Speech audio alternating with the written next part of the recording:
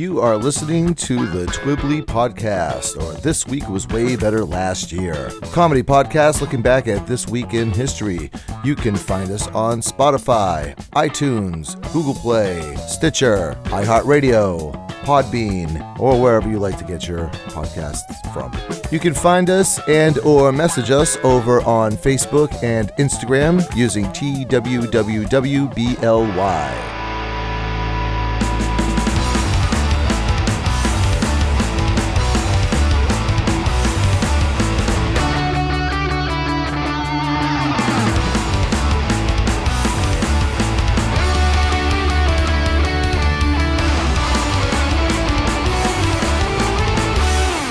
All right, hey, welcome back to Twibbly, or This Week Was Way Better Last Year. My name is Bill with one L.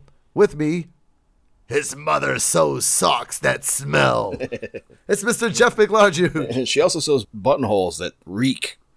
And yeah, actually, your mother sews quite a bit of things, doesn't she? Does. She's a seamstress. She hems all my pants for my short-ass little legs. I got Tyrannosaurus arms and little tiny short legs. So yep. I have to buy all my clothes in like the special deformed circus performer section at JCPenney. 27-inch inseam, folks, with a 36-inch waist. Do that math. Yeah. I think you told me one time, you said your body proportions are that of a poorly drawn action figure or something like that. Absolutely, yes, a poorly drawn action figure. When my pants are hemmed to fit, where most normal people's knees are is where my shoes poke out. You're like Dorf. I'm like Dorf, exactly, yes. So what's going on? How are you? Oh man, I'm all right. I'm coming to grips with the fact that there are some things about my personality that even when I try hard to change them, I just can't. I don't know if you've ever had one of those epiphanies, but I have had one recently, and now I'm at the point in my life where I'm just going to sort of grin and accept this hardship in my personality and try and roll with it. Okay, I know what mine is. I talk too much, so I started a podcast where I can just talk endlessly. What's this part of yours that's your mine is that you come to grips with? Mine is that I am incapable of separating media inspired by source material from the source material if I know the source material relatively well. So by that I mean, okay, so in simple terms, if a movie is based on a book but you've already read the book, the movie either has to be exactly like the book, or I'm a petulant jerk. Oh, I've seen plenty of movies based on books, and the only one that comes to mind that I can think of that was like, page for page was the movie Magic with Anthony Hopkins from 1975. Yeah.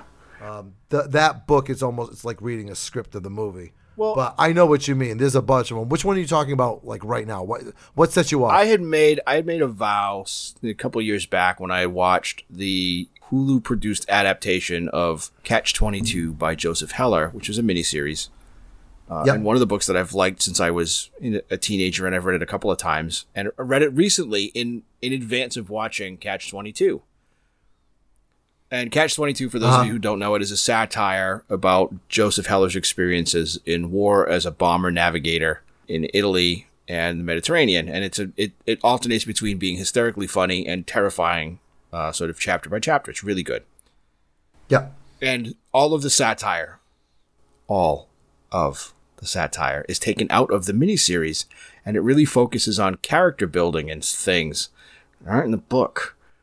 And a lot of the humor is gone, too. So it sort of just becomes a war show, which misses the whole point. Okay. So anyway, I said at that point, like, why do I put myself through this agony? This is 15 hours or something I'm never going to get back to just sit here and be irritated by something because it's different than the thing I remember. Why don't I just enjoy the thing I remember and forget about it? And I was pretty good about that. I went back and tried to watch some stuff that was based on books and didn't make it all the way through and sort of smiled my way. I was like, yep, can't do it. So I'll just forget that the movies exist. And then I saw that Netflix was putting out another version of All Quiet on the Western Front, which is one of my all-time favorite books. It's an anti-war novel. That's an old movie too. Yes. The book came out in 1926 and was made into a film and won an Academy Award in 1930. Made in 29, released in 30. And was made again in 1979 with Richard Thomas as a TV movie, which was very good. That's the one I remember, yeah. Both of those adaptations hold to the story that is in Remarque's book. However, I feel a however coming on. The one that was made in 2022 deviates considerably from the original source material.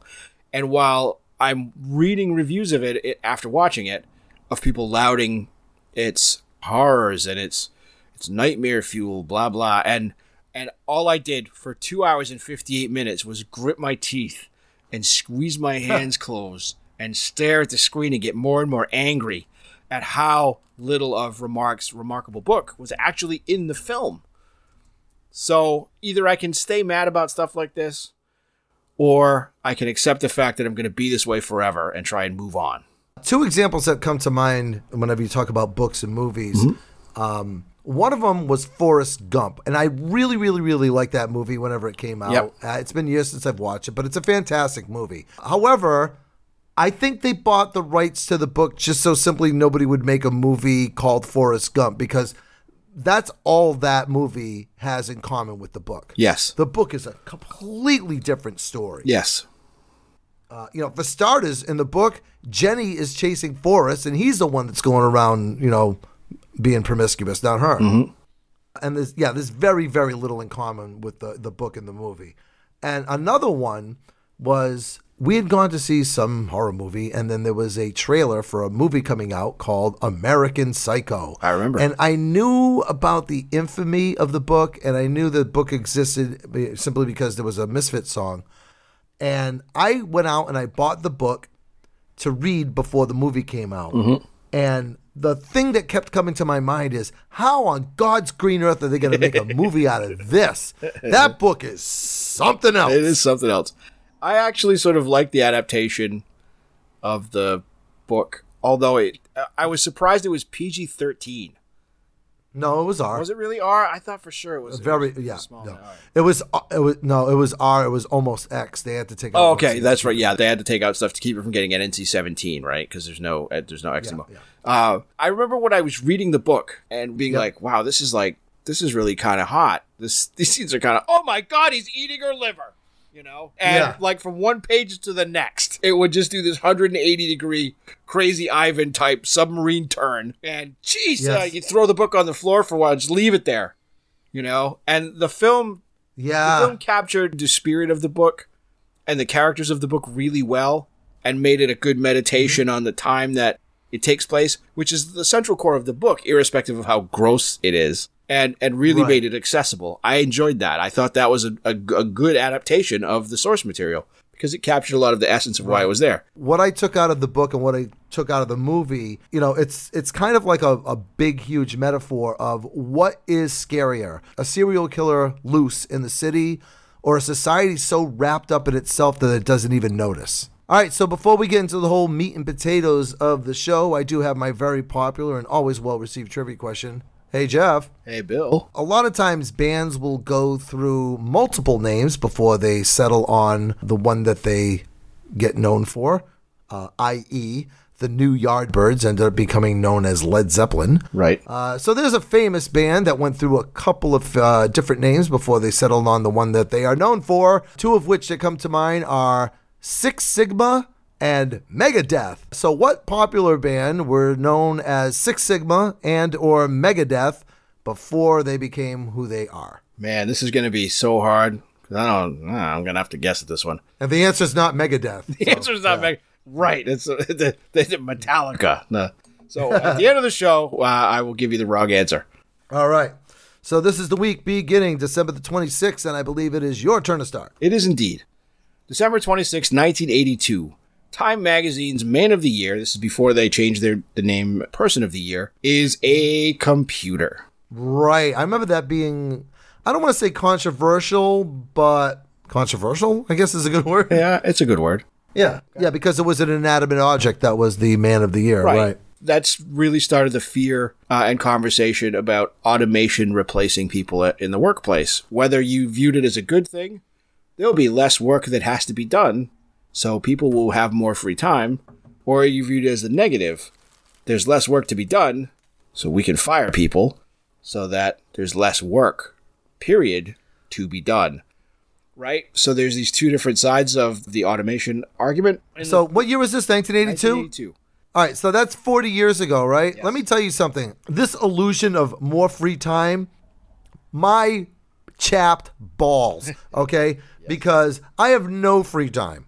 Matter of fact, when I do have free time, I feel like I should be working. Yeah, and that's the way it is. Like, we still have the mentality that we work in a late 18th, early 19th century big brick mill building, you know, where we have output that has to be done. We have to make 586 woojis every hour. Otherwise, we won't get paid, you know? It really isn't like that. But Time Magazine putting its pulse on the trends of the day, or the most influential thing, or in this case, or person of the day, is kind of an important milestone in that it's the first time that the application of technology that's used in the workplace and the application of technology that's growing into the home are the same. Their uses might be a little bit different, but ultimately it's the same hardware. And in 82, if you remember, like I do, advertising computers to home users is like, you need your kid to have this or they're going to fall behind and they'll never catch up. Meanwhile, computers had, like, they were glorified game systems because running applications on a computer, no one had figured out what to do with them yet. I had a TI-99-4A. I couldn't do anything with it except for play Star Trek on it. Yeah, I had my Commodore 64, which admittedly I did do like my homework on, like, because I had a printer and stuff. I used to type out and print out my homework. Right. Which the teachers loved, you know, because it looked nice. Right. But there was no video editing and audio editing. Right. You weren't recording podcasts on it like back then, that's for sure. It was the technology without the right set of applications yet. It wasn't until spreadsheets became a thing that computing began to really grow in popularity in the business world. And it was, what application made it popular for home users when that wasn't gaming? It was anything connected to the internet in like 1990, 94, right? America I was Online, going to guess Prodigy. porn, but okay, yeah. Yeah, but I mean, that's where that comes from, right? And it grows on the internet. So 82 was a really interesting year for Time to pick this. I argue that they were 10 years ahead of time, but that's just me. As we know, the man of the year or the person of the year isn't always a beneficial person or a person that does good or is the best person or whatever like that. Because they've had, like, Hitler was a man of the year in like 36.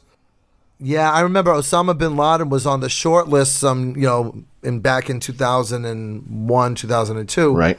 And people like were losing their minds. Like, how are you nominating this guy for Man of the Year, you know, with what he did? It's like, because Man of the Year is not exactly an accolade. Right. It can be. Right. But it's basically the most influential person of the year. Right. And the person who had like the it most... or not, Osama bin Laden influenced a lot that time. Yeah. I think that was partly a ploy to get him to come out and accept an award. Hello, I am Osama bin Laden. I understand you have an award for me as Times Man of the Year.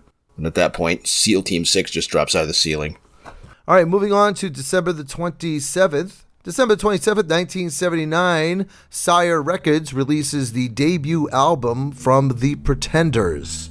Nice. Man, the Pretenders were such a great band. Those first two albums, Pretenders and Pretenders 2, and there was an EP in there somewhere too. But those albums with the original lineup were just so fantastic. And I remember watching MTV whenever, like, Mark Goodman announced that one of the guys in the band had died from a heroin overdose. And then not long after that, like maybe a month or 2 months later, the other guy in the band died from a heroin overdose. Yeah, one of those. I watched a documentary about early years of punk in London where the Pretenders had more of a following before their first record came out. Right. They'd put their self-titled album together and were doing a tour in the States. And then when they said that, wow, we left London, the scene was great. There was a lot of speed around, but everyone was like really into the music. And then we came back from our US tour and somebody had brought heroin into the clubs and when we got back, everybody was gone. Everybody was dead. The whole scene was destroyed. Yeah, I told you a couple of months ago I was watching the documentary or biopic or whatever, bio miniseries about the Sex Pistols. Right. And, you know, Chrissy Hines worked at the sex store, Malcolm McLaren's store. You know, she always wanted to be in a band with Steve Jones, but he was, you know, doing the Sex Pistols thing. And then she ended up, you know, getting together with the guys in the Pretenders. You know, we're not talking about the unfortunate deaths of James Honeyman Scott and Pete Farndon. We're not talking about the unfortunate deaths of them. I'm just talking about that first album. You know, Everybody's Gonna Know Brass in Pocket. That was like the big single. but like Kid, there was an instrumental on there called Space Invader that was really good. Right.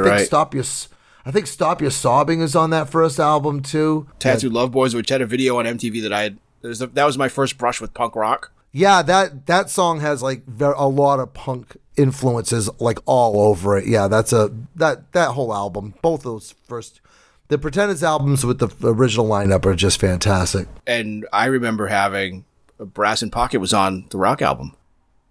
Yeah, the Rock 80 album. Yeah, yep. Absolutely. Yeah. That was my first like introduction to them. Yep. I still maintain that as of 2022, I have never seen Chrissie Hynde's eyebrows, nor do I want to. She has 50% bangs. Oh, I did not know this. I'm surprised you haven't told me. The Pretenders song "Stop Your Sobbing" is actually a cover of a Kinks song. Yeah, it's Kinks tune. Yep. Yeah, I did not know that. All right, what do we got for the 28th? December 28th, 1973. Our Twibbly goal, apparently, to rehabilitate the image of President Nixon. 1973, December 20th, 1973, President Nixon signs the Endangered Species Act into law. You're saying that if I pardon the koala bears, then I might have a chance to stay in office? Yeah, that's what we're saying, Dick. Now it made it a felony to hunt endangered species, and it established protections for their environment, and it attached it to like the FDA and the Environmental Protection Agency, which he signed into law a year earlier. And, yeah, that was his doing too, right? Right, and did a whole bunch of stuff to sort of help stabilize. You're not going to have big piles of coal to kick around anymore. Look, I may like to steal notes from inside the Watergate Hotel, but I love water buffalo. Or water buffalo are wonderful animals. So he's definitely an interesting guy policy-wise.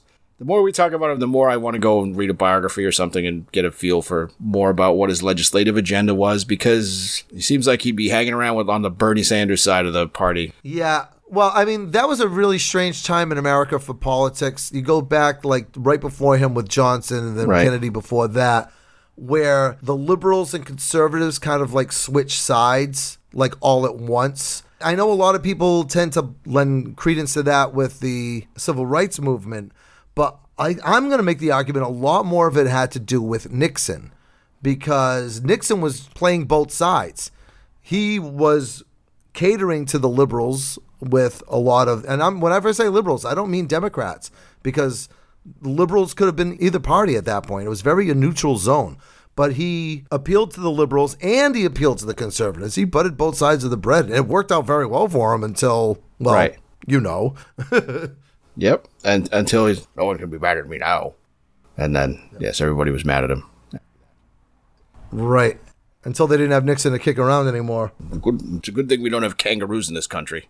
We really like Nixon around here, apparently, because we're not going to see another politician like him, probably not in our lifetimes, that, you know, really appeal to both sides of it's one of those, I don't even know that he did. But in reading things like signing the EPA into law, signing the Endangered Species into law, signing OSHA into law in 1970, it's like, if those things came around today, it would be an endless argument and then nothing would get done.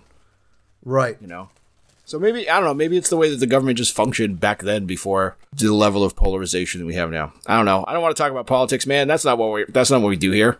No, certainly not. F*** politics. That's right. Anyway, so let's talk about something fun and hilarious. Well, kind of fun, kind of hilarious. So on December 29th, 1992, an Illinois couple is arrested as they arrive home from their 9 day vacation in Acapulco, which is in Mexico. Right. They had left their two daughters, ages 9 and 4, home alone during the trip. And the police discovered the girls after they called 911 after setting off the smoke detector. Oh, there's a flaw in every plan for that kind of childcare. Like, you can drill them, but eventually they're going to make some mistake. Whether it's leaving the bagel in the toaster too long and tripping the smoke alarms, or opening the door and letting in the serial killer. That's what happens. Right. I'll tell you, like, during the 70s, my father was on strike, and my mother went back to work. And then the strike was over, and my father went back to work, but my mother enjoyed working, so she stayed at work. So there was a lot of times, like, during the summertime, my mom would be at work, and my brother and I would be home by ourselves. Right. I mean, granted, we weren't 9 and 4. We were a little older than that. Right. but my mom would give us leave us like $5. We'd get pizza, and we were, home by ourselves most of the day. And let me tell you, the door barely closed behind my mom, and my brother and I were over there pouring rubbing alcohol into the bathtub and setting it on fire because that's cool, It was definitely different. I remember I wasn't a latchkey kid. My mom was home, but there was a period when I was in middle school and my brothers were just starting like late elementary school years and or early middle school years, where she got a job at the corner store and we have to stop in at the store near the bus stop, say, "Hi, Mom," and then we could go home. Go home, let the dog out, have a snack, watch TV, do your homework, hang around for a while, and a few hours later she'd come home and make dinner, and then that would be the day. And I remember even when we were younger, there was a culture of what are called latchkey kids whose parents were just at work and they just came home after school and were like, "Hey, I'm making dinner." When my mother grew up in Fairhaven, Mass, her parents worked different shifts at Paulding's Mills. So my grandmother worked all day, my grandfather worked all night, so he was home asleep when my mother got home from school, so might as well not have been there. So she and her brother had to make dinner and get the house ready and prepare the laundry to go to the laundromat and all this stuff so that when the parents were together, they could eat and spend some time together before they broke off to go to their respective works, and that was it. So they sort of raised themselves. Yeah. And now you'll get arrested if you let your kid walk home from the store and they're 8 years old. Yeah, I just saw a story about that too. And I live 3 houses down from an elementary school. I get out of work at 2:30. I got into the habit of getting out of work at 2:45 just so I could avoid all the traffic congestion and parking around my house because kids aren't allowed to walk home from school. Right. They have to be picked up by their parents. Right. That's due to the idea of law called in loco parentis, in lieu of the parents. Which is a weird law to mandate whenever most families have to have 2 incomes just to survive. I don't know. This is almost getting into a political discussion. I know. Let's break out of this and talk about something else. All right.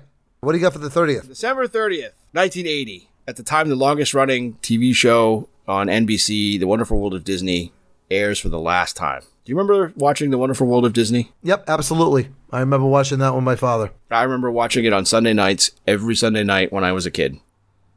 And whether it was showing old Disney cartoons, which they did a lot of, or edited down for 1 hour length movies or pieces of movies, or first looks at things like The Black Hole, remember that movie? I remember that. I watched it every single week. Usually right after Mutual of Omaha's Wild Kingdom. Oh, Christ on a Cracker. I remember that too, yeah. Yeah, I remember watching that with my father as well. Yeah, they used to show, like I said, the cartoons, which was the parts that we always look forward to. And then you would see not so much the infamous Lemming one, but they would show some of the animal documentaries that Disney used to produce as well. I used to get mad when that would come out because I found that boring. I wanted to see Donald Duck. But I also remember them having other kind of comedy things. Remember that one that we talked about before, the one with Kurt Russell? Yeah. What was that called? That was called Dad, Can I Borrow the Car? That was something else that they would show on The Wonderful World of Disney. Now, like you said, at that point, it was the longest running television program of, record holder at that time was 25 years. Now, that title is arguably either held by The Simpsons or Monday Night Raw, WWE's Monday Night Raw. Monday Night Raw definitely has more episodes, even though The Simpsons started before. Right. So, like I said, you can make an argument for either one of those.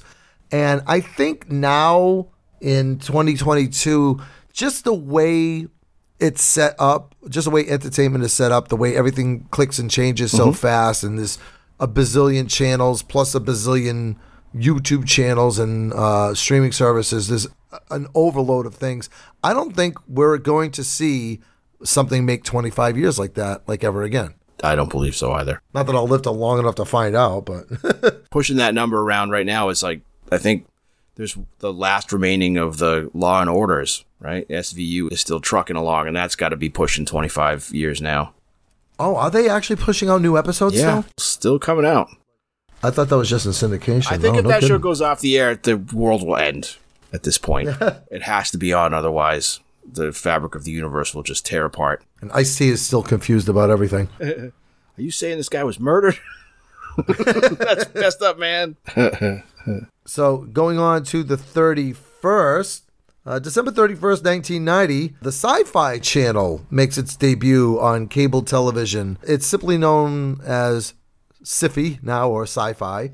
And it's a very, very, very different format than whenever it first started. Whenever I saw that they were launching the Sci-Fi Channel, I was like, that's got to be poor planning. There's not 24 hours worth of material to work with, really. Right. Well, they sort of filled a time they brought over some anime. I remember watching Cyborg 006 on that show, on that channel. They had Mystery Science Theater for a while. I remember being Was that on there? Yeah. I remember Mystery Science Theater being on Comedy Central. It was on Sci-Fi Channel first, or after Comedy Central. It bounced from one to the other, and then it bounced altogether. When it was announced that it was going to come out, I thought, this is exactly what I want in TV. It's all science fiction. And then when it was on, it was like, oh, it's like episodes of science fiction TV shows that suck, like The Misfits of Science, or Manimal, or, and nothing that was good, or nothing that was very good. It didn't have like Doctor Who. It didn't have Blake Seven. It didn't have any of the weird foreign stuff that was fun. Like, it said you get Mantis. Yeah, you get you don't even get Mantis. Mantis was on Fox, and Fox wasn't letting Sci-Fi Channel have anything. So you get a bunch of syndicated stuff like Land of the Giants. Yeah. Lesser shows from the Irwin Allen collection. And it was really tough to enjoy. They showed okay movies, but a lot of them were ultimately what we can find now in the public domain, like The Monolith Monsters. None of it was really good. There was a Saturday morning show, his name escapes me. Harlan Ellison, the short story writer and editor, was on it. And it was all about, like, not science fiction fandom, but about writing and reading and literature and collecting. And it was really fun and in-depth. It was like a 2-hour program. And then they got rid of that. Yeah, you know what was on the Sci-Fi Channel for a little while? WWE SmackDown. Yeah. Yeah, and people were saying, why is that on the Sci-Fi Channel? That doesn't make any sense.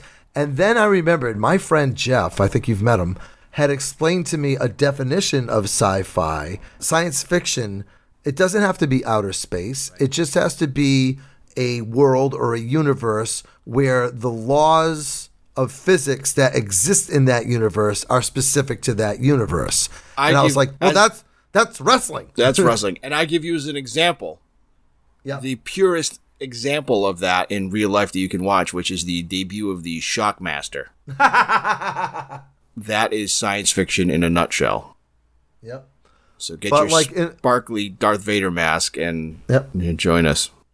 There are laws of physics that exist in the world of wrestling. For example, I can punch you straight in the face in the middle of a wrestling match and you'll barely even flinch. Right. But if I do it to you outside of a wrestling match, you're down, and you're down for an hour. Right. God forbid you're wearing a referee shirt. Right. You can punch me in the face dead on in the middle of a wrestling ring, and not only will I not go down, we might become friends and have to punch someone else in the face just a few minutes later together. Right. Yeah, within the hour. Whereas that happens outside of wrestling, and it's lawyers and police time.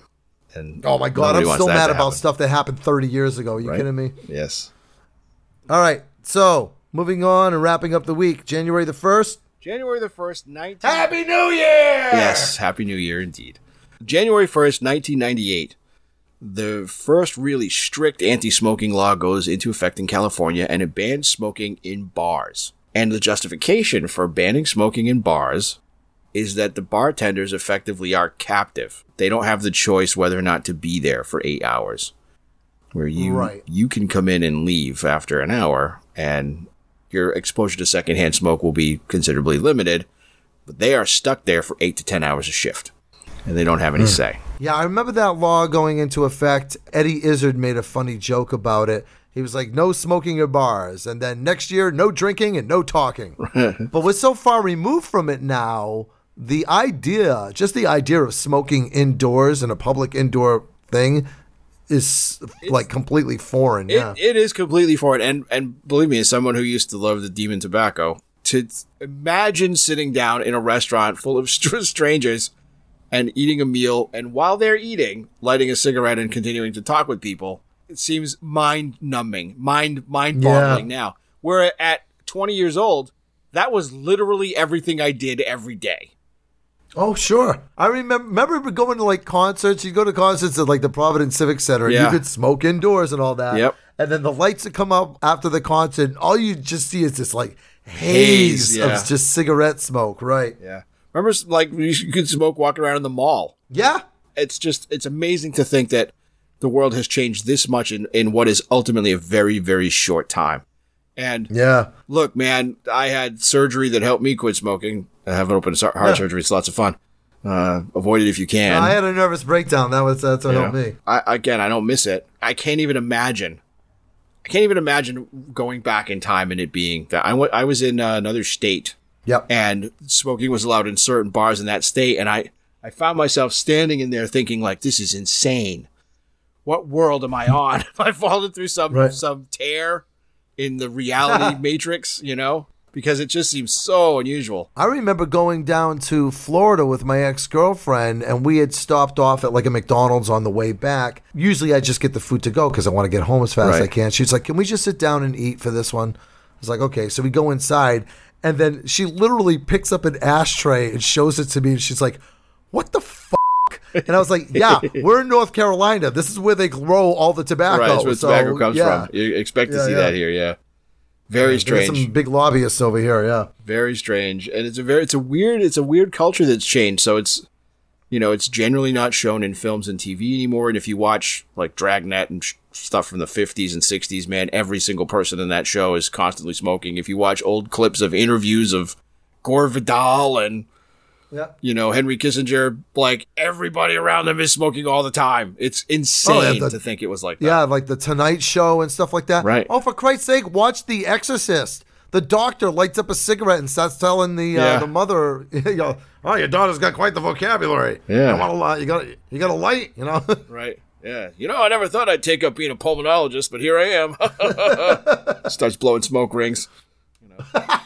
All right, moving on to the celebrity birthdays. December the 26th, 1971, American actor and musician Jared Leto. Oh. You like him? You're a fan? Yeah, I like him. I like him in the stuff that I've seen him in. There was a film I watched not that long ago called The Outsider, where he played like a World War II soldier who ended up in a Japanese prison and became like a Yakuza guy. It was really well put together. I liked him in that a lot. My big experience with him was Requiem for a Dream, where he's fantastic, and he pulls off the New Jersey accent very, very well. And also, he was in American Psycho. He was in the American Psycho movie, remember? He was, yeah. It's Paul Allen. And two very, very, very different characters. Kind of shot himself in the career foot when he picked up that Joker role, which seems to be everybody's least favorite Joker. I haven't watched it, so I can't tell you either way. I thought it was an inspired choice, to be honest with you, because he's such a methody, unusual guy. But I thought it was fine. It wasn't. Put it this way: it wasn't my least favorite Joker. And he has a band too, a successful band. He's the singer for 30 Seconds to Mars. Oh, see, they learn something new every day. No, a Renaissance man. I think I'd heard that someplace, but I'd never listened to their music. So, all right, moving on. December 27th, 1996. Benjamin Eisenstadt, the original guy who thought of, if we take this 5 pounds of sugar and we put it in individual tablespoon-sized little paper bags, it'll make it interesting for people to stick it into their coffee at diners. So he's the guy that invented sugar in packets. Oh, wow. And also, he and his son invented Sweet and Low, which is not sugar in packets, but it's artificial sweetener in packets. It also gives rats cancer, and it has a terrible aftertaste. And you can still buy it. It is neither sweet nor low. It kind of tastes like a dandelion stem. I think they call it sweet as a curveball because to me it tastes bitter. It'd be funny if it looked it looks like sugar, still crystalline like sugar, but it tastes like 2 million Scovilles. Sweet. Tough ad campaign for it, though. All right, moving on to the 28th. December the 28th, 1932, American actress Nichelle Nichols, who you would know as Lieutenant Uhura from the original Star Trek series. Yes, one of the foundational characters in American science fiction television. She is also the planter of the first interracial kiss, where she and William Shatner shared in an episode called The Arena, if I remember. No, it wasn't The Arena. The Gamesters of Triskelion. Ha! That's pulling my memory together there. To set a high standard for American actresses who are in science fiction shows. She was always competent. She was always forthright and could handle herself in virtually any situation, as written in the show. She was a very, very strong female character. and very rarely, if ever, needed to be rescued by anybody. The woman herself, Nichelle Nichols, by all accounts, was an absolute sweetheart. I have friends that had met her at conventions and stuff like that. And I actually just listened to an interview with her that they put on a podcast I was listening to, because she had passed away earlier this year. So there was kind of like a tribute show and they were talking about her. And yeah, we lost a good one. Let's put it that way. She was an incredibly strong woman and lovely by all accounts. All right, moving on. December 29th, 1800. Charles Goodyear is born. And if you don't recognize his name, you must not be somebody who drives a car. Yeah, I thought you would. So Charles Goodyear invented the patented process of vulcanization, which allowed him and others to make rubber car tires. And vulcanization is the gluing process that glues layers and layers of rubber together to make a very hard and slow to wear, relatively soft and sticky, but not sticky, tires for cars. Before that, they didn't have them. Bought friggin' $600 some odd in tires for my daughter's car. That's a lot of Vulcan money. It's a lot of they were out of their Vulcan mind when they told me the tires had to be replaced. and I learned an important lesson. So for those of you who are listening who've never bought tires, kids, if you buy tires, find your like local garage guy that also sells tires and get your tires from them. Don't go to a big chain, because the big chains will sell you whatever you think you want, whether they're good or not. So the last 2 sets of tires that I've put on my daughter's car, which I've done in 18 months, that's 9 months and then 9 months, have both worn out to the belts. Christ. Yeah, and my daughter's not driving 70,000 miles a year or 70,000 miles in 9 months. She's driving about 10. And ultimately, it cost me 2 rounds of $800 each for tires. So when I went to my regular garage guy, I got way better tires, way less money, with a much higher mileage rating. So go to the local guy. We now end this public service announcement. Jeff Dorigo, victim of tire sales of America. I'm also I've actually had very good service and whatnot with the local Goodyear place. So you're speaking Esperanto to me, because I was like, what? I've had nothing but great service and everything over there. All right, so moving on to December the 30th, 1945, one of the 4 lead singers of the Monkees. Yes. Davy Jones. He was known as the cute one, or the English one. He was an English singer and actor. He auditioned for the Monkees TV show and got the job. Prior to that, he had been the Artful Dodger in the original London and Broadway productions of Oliver. Yeah, he'll always be Davy from the Monkees to me. Even though I think I've seen... I don't know if he was in the film version of Oliver now that I think about it. I think it was the kid that was in H.R. Puff and stuff. I've seen pictures of him from the play, but I can't separate him from, like, Daydream Believer. Right. I remember hearing at one point he had pursued a career in horse racing. He was going to be a jockey because of his small stature. But we've established many times on the show that we both are huge fans of the Monkees. Yes. Davy Jones was like the one guy in the band that wasn't even trying to pretend to be a musician. Yeah, he was the actor guy, for sure. Yep, yeah. Have you ever watched like the auditions, like whenever they were doing like the screen tests and stuff like that? I did watch their screen tests. And they asked Davy Jones, like, what kind of sound do you make? And he's like, I make a terrible sound. Yeah, he's really funny. And I think that's part of his charm. He was really funny and he was cute and unthreatening. He was so important to the Monkees that they sort of tried to duplicate his character into Star Trek. That's where Chekhov's character came from. Was to be the Star Trek equivalent of Davy Jones. Happy birthday, Davy Jones. May you ever be pursued by the Marsha Brady's of the world to come to the homecoming dance. All he has to do is go to Las Vegas. Whoa! All right.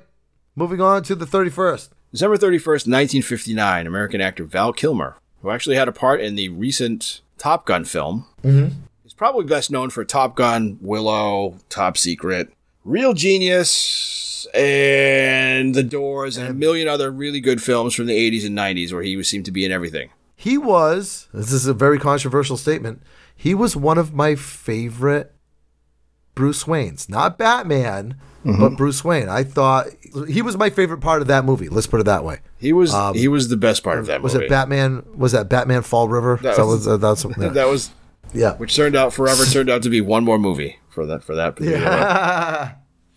So, but I liked him as Bruce Wayne, and I liked the dichotomy between him and Jim Carrey's Riddler. My weird, dirty, guilty pleasure for his film catalog is The Island of Dr. Moreau, which was it's an insane, crazy, crazy movie with Marlon Brando and the world's smallest man and the guy that played Hellboy and Fairuza Balk, and it was directed by a dude who ran off into the woods.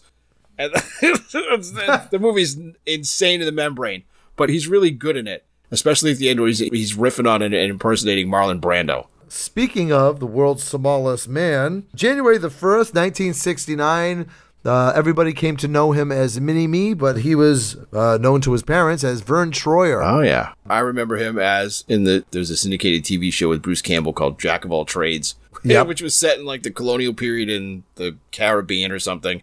And he played Napoleon Bonaparte in a set of very inspired casting. He was very funny. Really funny. It was really funny. The show never got any funnier than that joke, but that joke carried like 3 episodes, He was on a reality show, I think it was called The Surreal Life, where they had a bunch of celebrities all living in a house together. With what's his name? Too Legit to Quit, with MC Hammer. I think he was on a later season, but right. That's the one where Peter Brady was on there and one of the new kids on the block. Right. But anyway, Vern Troyer, in a very, very, very funny scene, gets shit-faced drunk. He's going around the house on his scooter with his height issues. He had a hard time walking and getting around, so he had like a little scooter that he had. Anyway, he pulls the scooter over into the corner of the house and just immediately starts pissing in the corner. And people are like, dude! And he just keeps going, I'm all right. He was really, really, really, really, really drunk. Yeah. And unfortunately, that's actually how he passed away, too, from alcohol poisoning. Oh, wow. I don't know how much he drank, like in volumes, because he was so, tiny, he probably didn't have to drink all that much to get there. The opposite of Andre the Giant, right? He doesn't need to do 147 beers in one night. You want to have a drinking contest? No. I'm all right. He drinks Andre under the table. Right. Literally. Because he's small, get it? I got it. Yeah, that joke was... It's pretty low. The worst song ever. All right, Jeff, this was my pick for the worst song ever. Yes. But you know a lot more about this gentleman than I do. Tell us a little bit about our friend Wesley Willis today. All right. Well, who is Wesley Willis? Wesley Willis is a musician from Chicago, Illinois, who is probably best known, if known at all, for this exact same pre-programmed synth riff and song where he rails about fast food. So the song that we're talking about today is called Rock and Roll McDonald's, but it could be any of the songs that he's recorded, like Rock and Roll McDonald's or I Kicked Superman's Ass. Or he got it kind of embraced by the punk rock community and had a 10 or 12 year career where he was playing club shows and concerts, had a record produced by Alternative Tentacles, was known by guys like Rick Rubin, who fortunately never recorded an album of him doing like Patsy Cline standards or some stupid shit that he would have him do. All right, let's play the clip so that people can understand what we're talking about here. McDonald's is a place to rock. It is a restaurant where they buy food to eat. It is a good place to listen to the music. People flock here to get down to the rock music. Rock and roll McDonald's. Rock and roll McDonald's. Rock and roll McDonald's. Rock and roll McDonald's.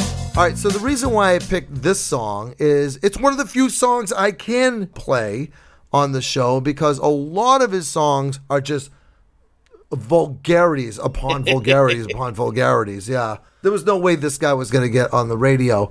Now, Wesley Willis started out, he's an artist. He's a very gifted artist. And when I say artist, I mean like drawing. Visual, yeah.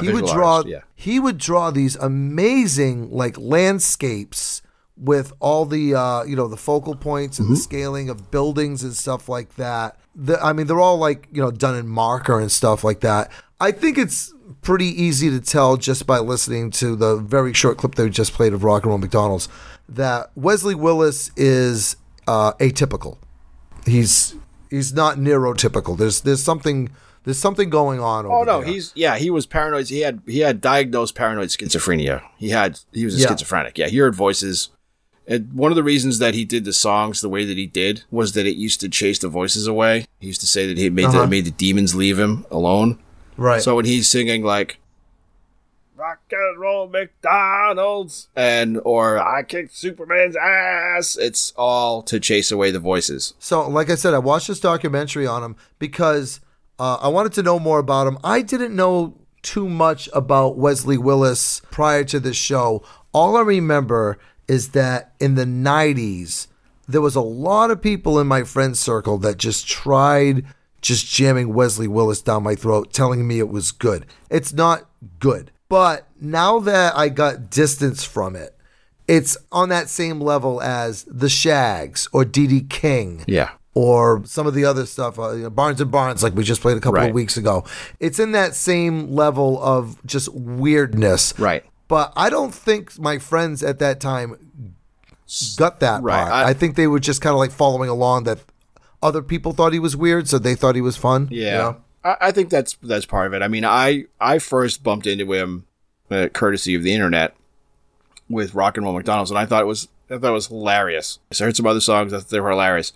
But it's not the sort of thing that it's not like there's going to be a Wesley Willis concept album. Tribute band. Yeah. It's a novelty.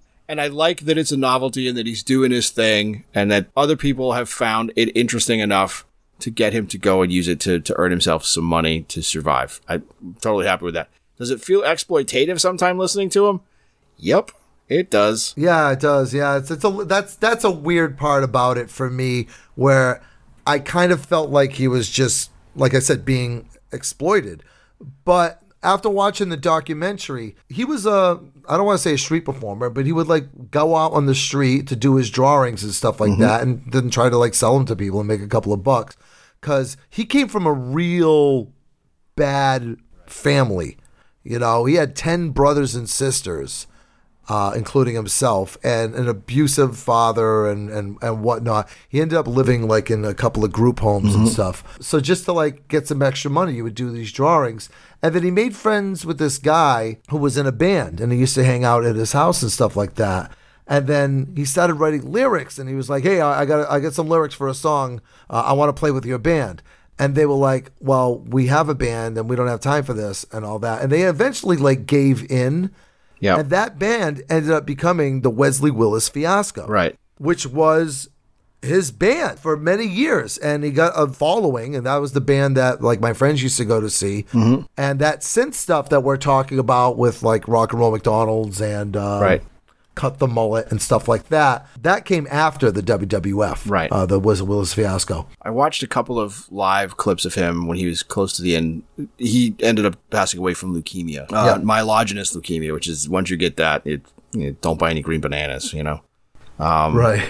And I watched some of like his last couple of years of concerts, like in the early 2000s. There's a couple where it clearly looks like he would rather be anywhere else in the universe than doing this show.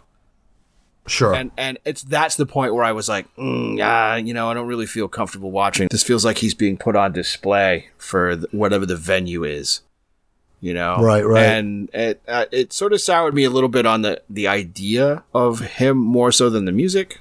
So I went back and listened just to the music, and like we were saying, he was schizophrenic, and that's what the voices in his head that he referred to as demons, that ended up being the undoing of the band, the Wesley Willis Fiasco. He didn't talk to his friend for a little while, and then all of a sudden Wesley Willis calls him up, and he's like, "I want to record an album." Right. And that's when they started doing the synth pop stuff, or the synthesizer programs.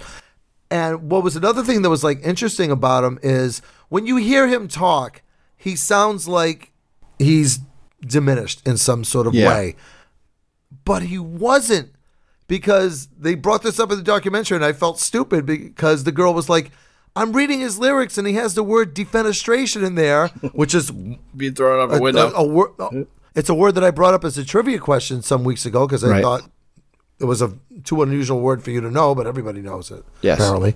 Even Wesley Willis knew it, you know? It's just strange the way the human brain can work at times, where this guy was such a gifted artist. He, had an ear for music anyway. Yes. he was just, I don't know, he's just an interesting dude. He was atypical, but interesting in his own right. I agree. I don't apologize for my attitude towards Wesley Willis in the 90s because I still don't think this is good music, and I'm not going to make believe it is. Right. But I find the character of Wesley Willis very interesting, and I'll probably listen to a little bit more and finish up watching that documentary just because, like I said, I find the guy intriguing at the very least. I find the guy intriguing too, and I'll have to hunt the documentary down and have a look because I haven't seen that. All right, so before we wrap up the show, I do have my very popular and always well-received trivia question. Hey, Jeff. Nobody here by that name. You can call me Six Sigma. Yeah. There was a band at one time known as Six Sigma, and there was another same band also called themselves Megadeth at one point, but they later settled on another name. Pretty famous name, actually.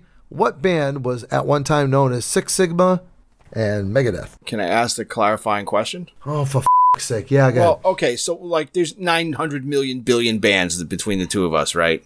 If anybody's ever heard us talk in public, that's all we talk about. Give me a decade of where this band may have sprung from to at least whittle it down to like 100 million billion. They started in the 60s. They started in the 60s. Okay, who was the High Numbers? The Beatles were the Quarrymen. The Rolling Stones were Mick Jagger and Keith Richards punching a duck. Was it something stupid like the Dave Clark 5? No, it was something stupid like Pink Floyd. Oh, I was off by like half as many years. All right, I was going early. I was early 60s. You're like naming every band. I was like, oh, he's gonna get it just by process of elimination. No. Oh, I didn't even think of. I think of them so much as a 70s band. Right. And their first album came out in 1966. They did. They burst out in the 60s. I was close, I guess. None in a row. It was a band, yes, none in a row. Oh, well. All right. Well, that's going to wrap up the show for this week. We will see you back here in 7 days. Say goodnight, Jeff. Good night, Jeff. Bye, guys. Everybody. A special thanks to James Costa for our theme music.